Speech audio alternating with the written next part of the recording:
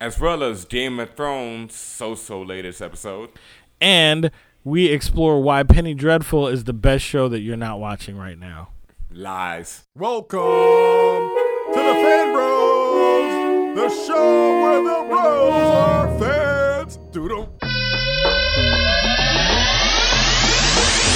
And welcome, FanBros, to a very special edition of FanBrosShow. It's your boy, DJ Benjamin, a.k.a. Wakanda's favorite DJ, Benjamin Button, in the spaceship tonight, cruising through the night skies. Normally, right about now, you'd be hearing the dulcet tones of Chico Leo, but he's out enjoying his Memorial Day vacation, battling orcs across the universe, leaving us in the spaceship alone. But I'm joined by Kim Sonian, a.k.a. Space Ghost Producer, once again back in the spaceship, or the escape pod, as Chico likes to call it. My a.k.a. this week will also be the middle segment for all you Human Centipede fans out there. Oh, disturbing. A reference to our latest episode of FanBrosShow, which you can find on FanBros.com, where we discussed the Human Centipede with the host of Last Name Basis. Yeah, it got disturbing, to say the least, which brings us right away, as we are on special edition, to talk about Game of Thrones, which is always disturbing.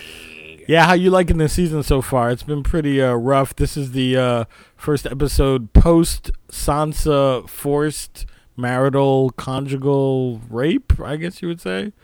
Yeah, there's only one, way to do rape, and it's usually forced. So I don't think there's, you needed that adjective right there. But yeah, I've been enjoying this season. I thought it started off mad slow, but it picked up.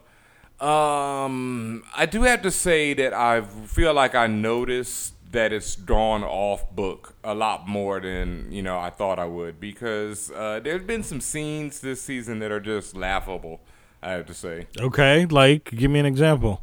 Like this episode with the Sisters of Sand and Bronn in the is it Bronn? Yeah, right? Bronn, in the jail. Yeah. Yeah. Oh Gotcha. Man, that was like one of the worst scenes ever in the history of the show, and that only was almost topped by their fight in the last episode in the garden, because that was comical in itself. So, right. So here we are with another episode. This one is entitled "The Gift." And the gift is actually referring to at the very end, where Tyrion presents himself to the Khaleesi and as the gift that he's being brought. And she realizes, I'm assuming she realizes right away that there's a possibility for her to take a swipe at King's Landing now that she has Tyrion in her grasp. So that's what the title refers to, in my opinion. Since he says it. But overall I thought the episode was okay. It wasn't as powerful as last week's, and I'm kind of, I guess we're just cruising right now in story wise. What do you think? No, I wouldn't say we're just cruising. I just thought the one scene with Sisters of Sand in the jail was real weak, but I didn't think we were cruising at all, because we definitely had some good big moments in the show. And once again, I got to big up King Baratheon, who I never thought would be my main man like he is. But, that dude just once again proves he's such a G in this episode. When the lady in red comes at him with the, just sacrifice your daughter and you'll be king. And he's like, that's my daughter. Get out the room. Get to stepping. No way. Nah, Baratheon is my boy. Unlike Theon, who... Share your hate, Benjamin, for Theon. Share your hate. Actually, I don't have much hate for Theon. I feel for poor Reek, because he just been reduced to nothing. I can't. His torture was one of the worst things I've ever watched through, and really, my hate, Kimsonian, is reserved for Sir Ramsay, who I hate more than I hate Joffrey in the story. Well, I don't know. I felt like they were cruising. I'm going to have to disagree with you. I thought that this episode, stuff is happening. I think one of the best things that was happening was the whole gladiator sequence with Tyrion and him being sold off. And like you said, it's a little comical, him becoming a gladiator from being a slave. I also felt like there was a nod to a whole bunch of other films, I guess Gladiator being one of them. And, again, I say it every week, no dragons, no good for me. So this one also, I felt was just very much on cruise control to the point where I'm watching it, but I'm not really engaged in really what's going on. Everybody's being put in check. The big thing is that Cersei got locked up, right? That's the big thing. What do you think? Yeah, definitely. That was the big thing, definitely, and kind of unexpected, but at the same time, you have to. I mean, no, I have to say that was pretty unexpected for me. I'm not a book reader, so I had no idea that Cersei was going to get locked up. I don't know. It's one of those things where, you should know because she put these dudes in power.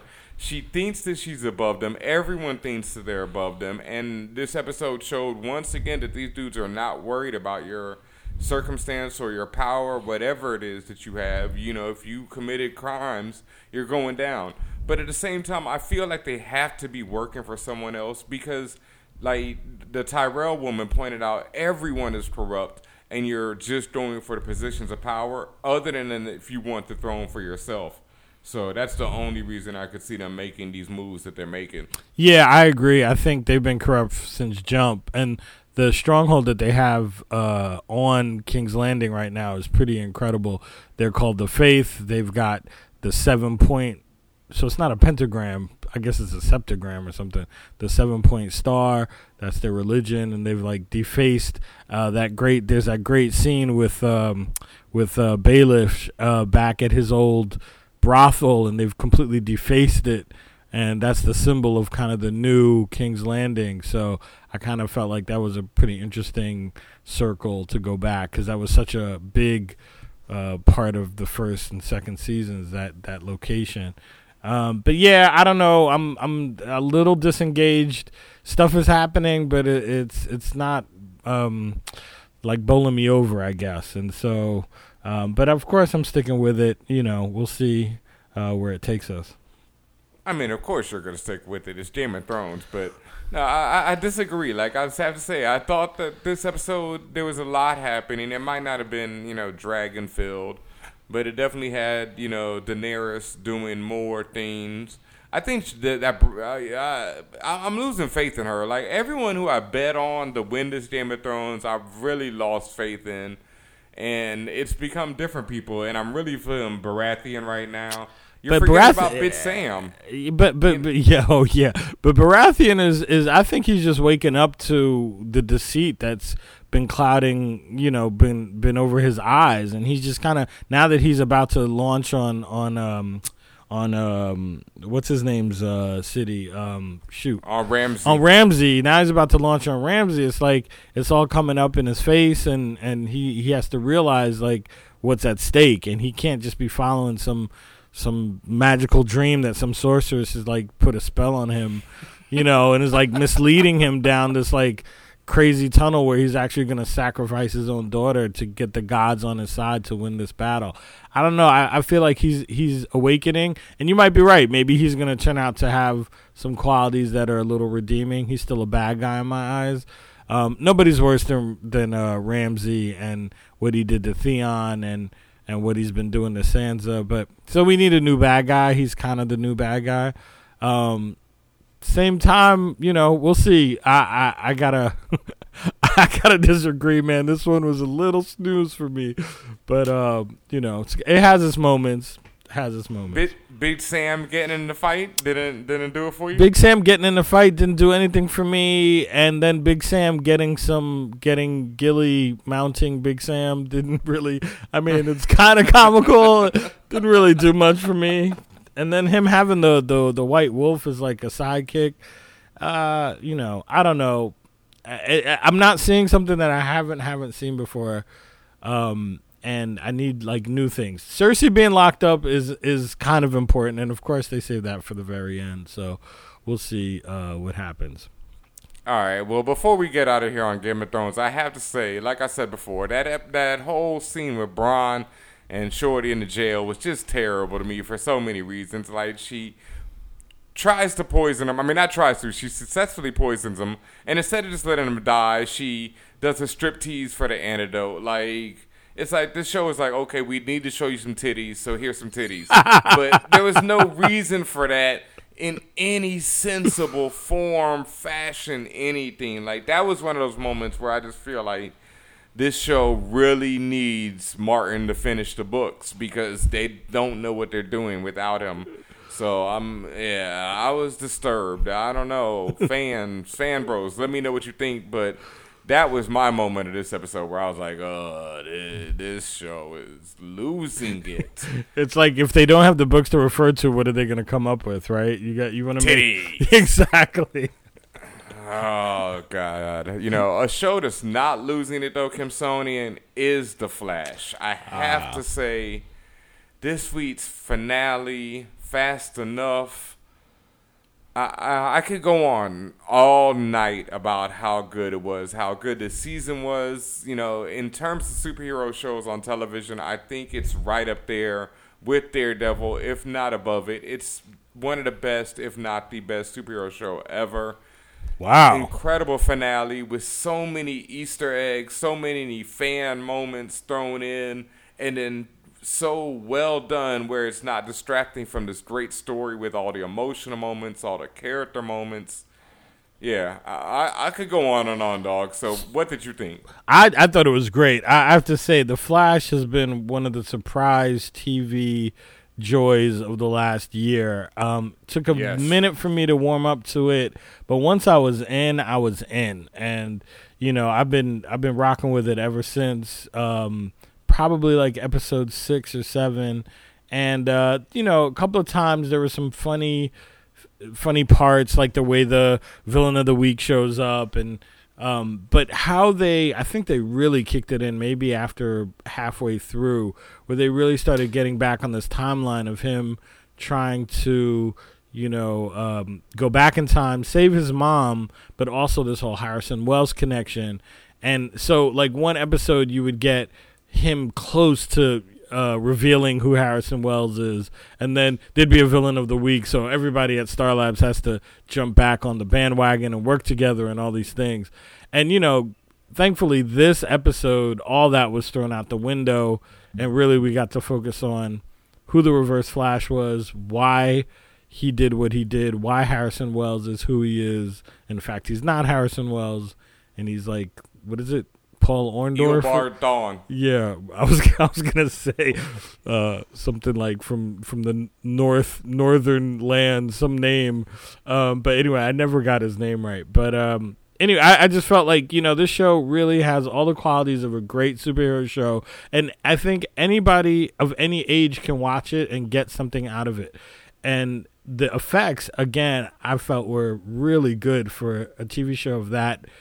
You know, I'm sure it's not the most, it probably doesn't have a fraction of what Game of Thrones cost to make, but the Gorilla Grodd was really well done. The Flash effects are really well done. The speed effects, even the Reverse Flash, just simple things like glowing eyes and vibrating, old school kind of effects really have great impact if they're used well, and on the Flash they used them really, really well.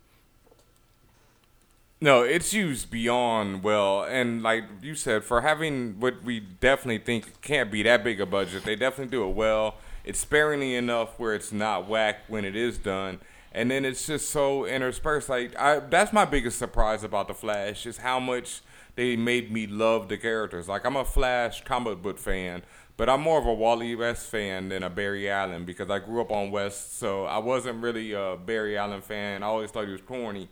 So when I first heard that they were making this show about Barry, I was like, this could be some corny BS.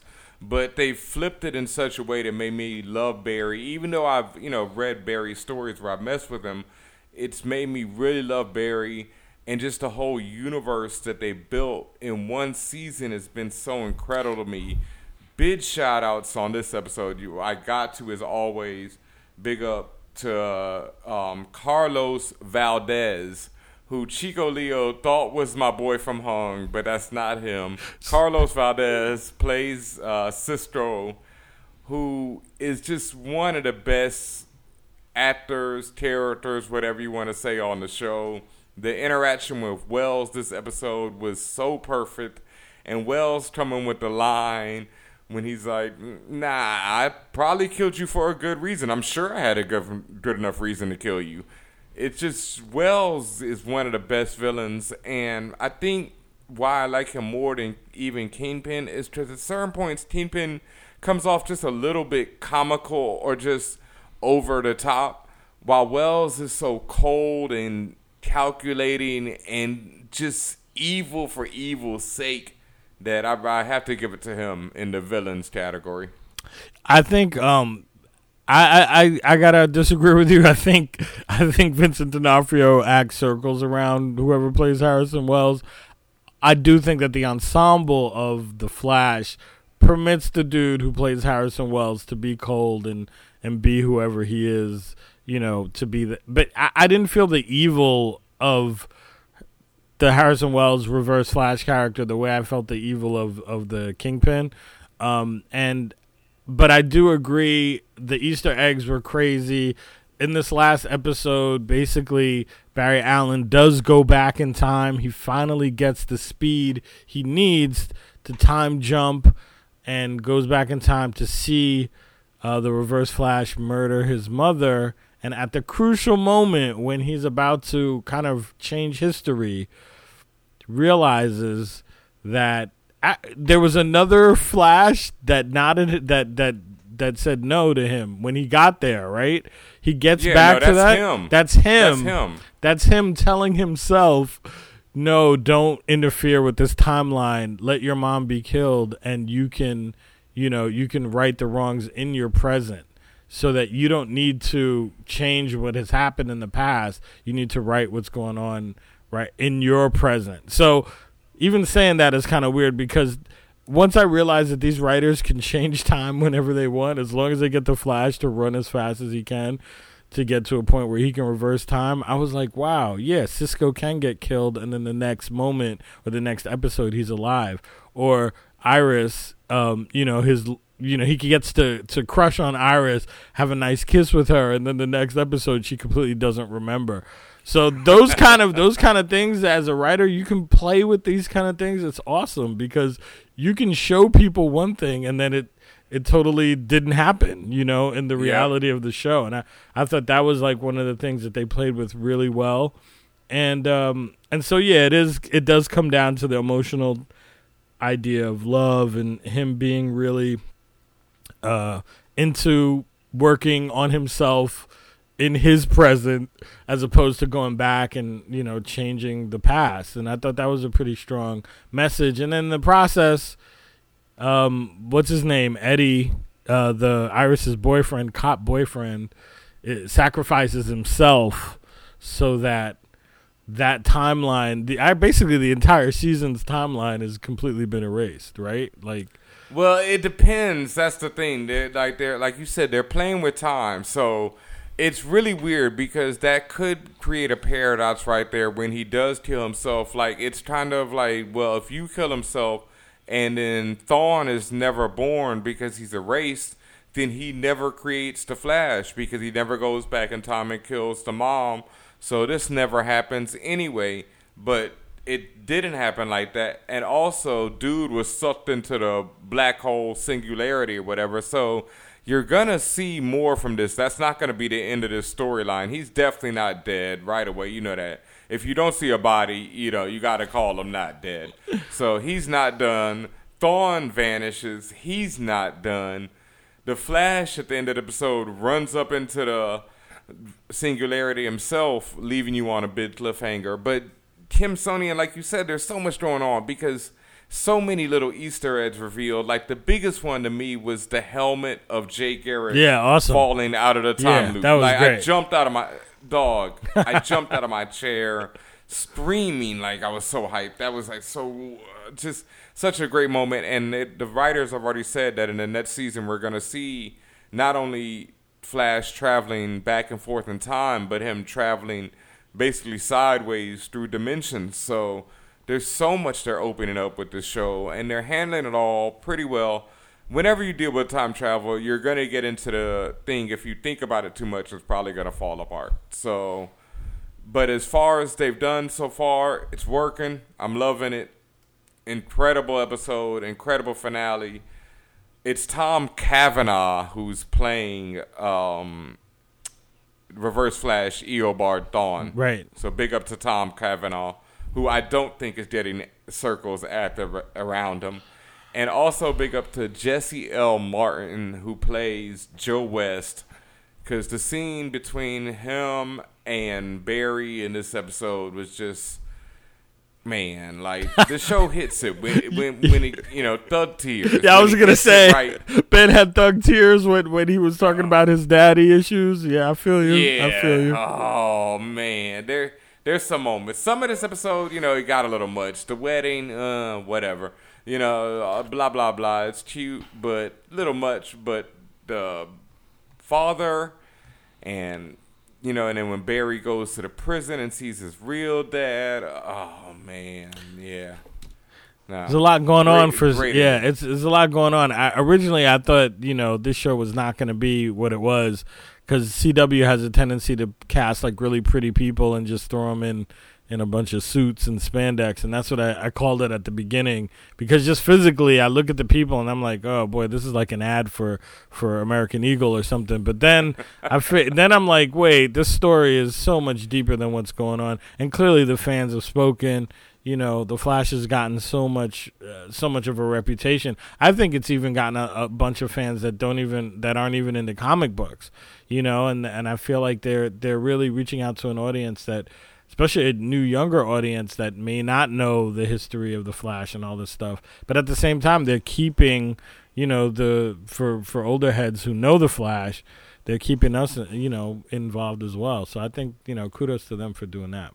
Oh, hell yeah, because like how they threw the helmet in there, it's like if you know what that is, you're like, oh, but if you don't, it's like what the hell is that? But it makes you think enough where, you can get on the internet, research it real quick, and you'll find out, and, it'll bring you right in. So right. I love how they're doing that. They're just throwing in, there were so many little hints, and, I don't even want to get into them all, but so well done, so many. It just, man, this episode definitely, like, just epitomized to me why I think this is one of the best shows ever when it comes to superheroes. So salutes to everyone. I'm super hyped for season 2. We'll see what happens. We will, and I gotta say, season 2s, there's a lot of season 2s coming up on shows that had some pretty shaky season 1s. Like, I just saw an ad for Extant season 2, but but also, True Detective is dropping next month, and the season 2 of True Detective, and here on Special Delivery, we talked about True Detective like every week, and, I don't know about this next season of True Detective, so I don't know about the Flash season 2. Listen, I'm amped because season 1 is so great, but I gotta hold on till they prove to me that they gotta re-earn my trust. You understand? Most definitely. Now, a show that has earned my trust, even though I do not understand what the hell is going on half the time, is Orphan Black, and the latest episode premiered this weekend. Certain Agony of the Battlefield is the name, and as usual, I have no idea what it refers to, even though there was a lot of agony and a lot of battlefields this episode, so I guess if you just take it literally, it's right there, because there was shootings and explosions and, people getting murked out, and, it was definitely an action-packed episode of Orphan Black. Yeah, I gotta say, I binge-watched everything just to catch up, and so putting all these, I guess, 6 episodes together, I'm kind of I have mixed feelings about the show overall, or the season overall. It seems like they're multiplying more characters and multiplying more storylines, but not really being lean and clean with it. And I feel like I'm just kind of running through a bunch of confusion. And I hope that with the last episodes coming up, the second half of the season, we can kind of trim down on some stuff, because it seems, to me, in my opinion, it's really bloated, and there's a lot of stuff going on. Some of it is super important to the story, and then some of it is not. and the stuff that's not, like, really isn't to me. And I don't know, it's just kind of jumbled for me, really jumbled overall. I would certainly kind of agree with you there, and I don't want to get attacked for making this statement right there, but I do say that this episode of Orphan Black and this whole season it's had that same feeling that I kind of felt about Game of Thrones lately, is that it's just had these really comical moments that aren't making sense compared with the rest of the horror and craziness. And this episode especially, because in this episode you had Paul, making his moves, trying to get Sarah up out of there where she's been locked up by Dr. Cody, who's the mother of all the clones. Well, not the literal mother, but, the godmother or whatever, the overseer mom of all these clones and this whole operation. But her whole operation, I still have no idea what she's doing. There were a lot of big reveals this episode that the male clones seem to be infecting people and sterilizing women when they have sex with them, and also spreading this sickness that kills you. But it's like, what's the purpose and what's going on with that? And then you're cutting from Paul over here and his action-packed scenes to Allison making it rain with her husband and their whole operation. Which reminds me of Weeds. It was like, it kind of threw me back to, like, the whole Weeds thing of, like, the suburban mom dealing drugs, but she's dealing drugs to be elected mayor of the town, or is, like, where are we going with this? And I don't know. And then I never liked that storyline anyway. That character, anytime they really got to her side of things, I felt it felt completely flat. Her and her husband and trying to be hip, and I'm just like, please get me out of it. Now, I disagree there once again, because I've always loved Allison. Like, Allison has been one of my favorite characters throughout it. But this season and her storyline, while I'm enjoying it, it just seems like such a jump. And unlike in other seasons where her storyline was more or less more connected, it seems so separate. And as well, you have Cosima over here going on dates with this woman and, getting involved with this woman who obviously seems to be some sort of spy. But it's like Cosima is just blindsided or so, strung out over her ex-love that she can't get it together and figure it out. I don't know. It's like I'm more frustrated with the characters this season than I usually am. Where normally I'm cheering them on, and this time I'm just like, "What the are you doing?" Like, and I mean, but also there's a lot of distraction going on. Like, there are all these, like, visions that the clones are seeing, and each clone is seeing their own vision. Or, like, Sarah's got visions and Helena's got visions, and, like, do I need, like, 4 different clone visions to be on the show? I don't know, but I will say I'll be highly disappointed if that when Helena ate the scorpion, that if that's the last we see of the scorpion, because the scorpion has been one of my favorite characters.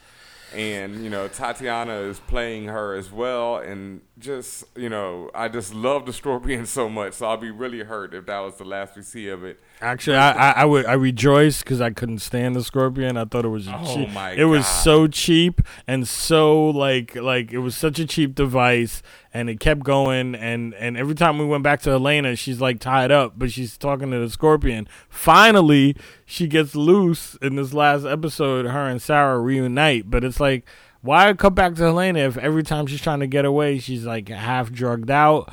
And then she's just talking to a scorpion only to wake up. Because the scorpion is hilarious. How can you hate on the scorpion? I think, honestly, I think that scorpion is the same thing as, like, that scene between Bronn and the sand chicks or whatever, the sisters in the jail cell, where you're just laughing. I'm like, this has nothing to do with the show. Like, essentially, this is not part of the language of the show. All of a sudden, we're like seeing montages of them making it rain, and where's the show going? All of a sudden, we're like trying to inject humor.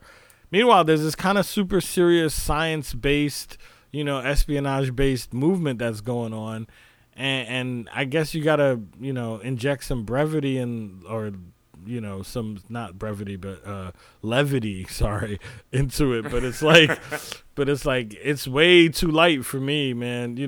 Let's take out talking animals. Let's get rid of all the kind of phony baloney stuff. let's keep it in the here and now, and let's just keep it moving with the storyline. It's deep and dark enough. There's enough Illuminati stuff in Orphan Black to keep me going, but once you start veering off with this like other stuff, I'm like, I don't know. See, the humor's always been there because the show has always had that bit of humor and like really dark humor to it. So I'm not really mad at that. It's just been more. It's this episode in particular. It just felt where it was more jumpy to me. But I also want to, give a shout out to some other things that happened this episode. Felix, once again, that was another moment where I'm like, how did Felix even get this close to Rachel? But Felix, spends a good amount of time torturing Rachel because he's trying to find Sarah. The big ending, like you said, was Sarah being found, or Helena eating the scorpion and deciding to go back and find Sarah, somehow ending up in the same tunnel that Sarah was escaping from. I guess it happens, Yeah, whatever. no. Didn't get that. Yeah, okay. But I'll allow that because it's convenient for the story. Now, what I will not allow is if we somehow see Dr. Cody and Rudy the clone appear again after Paul drops the grenade and they somehow rush out of the room. And no, if they're alive after that, this show is losing me because that was no. And you know what? I'm already called it. They're alive after that. So well, the biggest thing is that Paul takes the L. I mean, R.I.P. Paul, right? So I hated Paul. I really don't have any sympathy for Paul. He was always a scrum bucket to me. Like he kept flipping sides too much. But people. Right, but he had that goes. Right, but he had a purpose, and he lasted this long, and I feel like they could have gotten rid of him a long time ago, and to wait to season 3, episode 6. I think. Anyway, big. He was a player, and now he's out of the equation. So now he's out of the game. He's out of the Play game. the game, but sometimes the game plays you. Exactly. Yeah, I mean, Paul had to choose between love and duty, but his duty side seems to be so ridiculous. Like it's like, what is this doing over here? Like, if there was more clear motives for what Dr. Cody and her people were up to right now, I could understand why Paul was sticking with them. But because I have no idea what they're actually doing with all these clones, and it seems like the most crazy Dr. Scientist experiment ever, that I really can't feel for Paul. Sorry, Paul. R.I.P. All right. Holla back. All right.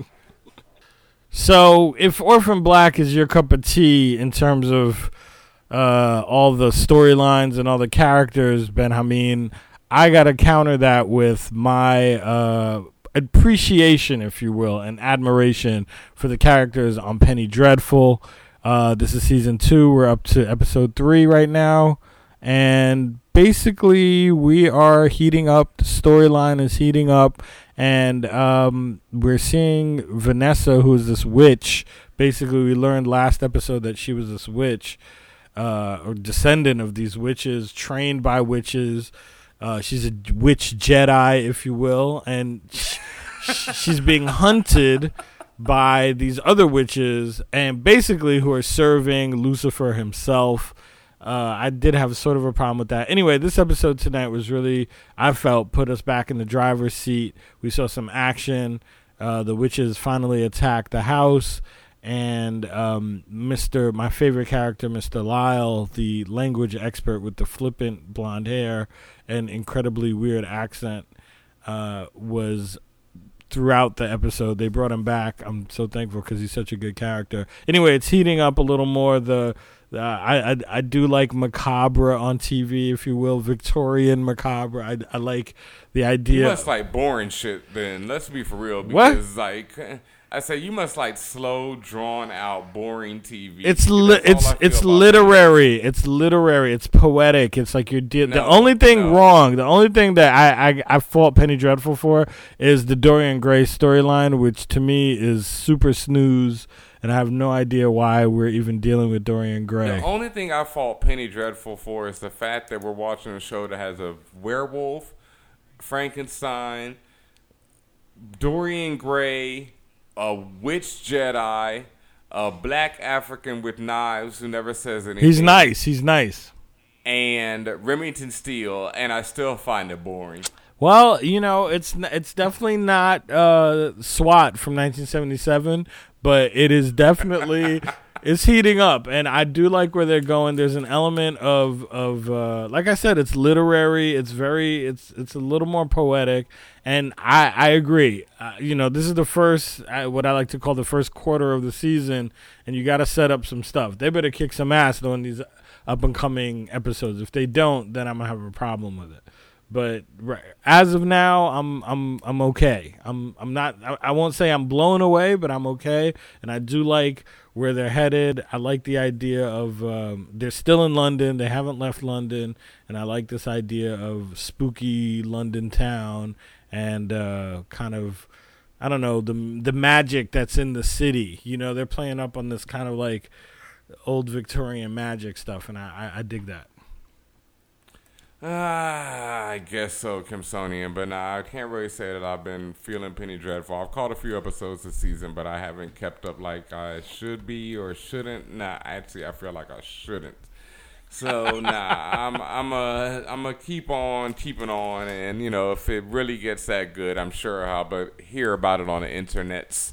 And speaking of internets, if there's any other show that you feel we should be catching out there, let us know. We'll definitely be covering Power when it returns because, we know how that feels. It's a great show in its own way. Also, big up to The Strain, which is coming back real soon. That's my show. Me and Chico are going to go to battle over that one. Oh, and I love The Strain, so I'm right there with you, Kimsonian. So, once again, big up to The Flash, definitely the winner of the week. Game of Thrones, I guess, comes in second, maybe third. I'd go with Orphan Black, probably even for second over Game of Thrones this week. And, whatever to that other one, Penny Dreadful. Yeah. Not fair, Ben, not fair. I know. All right, Kimsonian, anything else before we get out of here? No, just check us out on SoundCloud, hit us up on Twitter. And keep loving the FanBros. Loving the FanBros. I like that. That has a nice little ring to it. FanBros.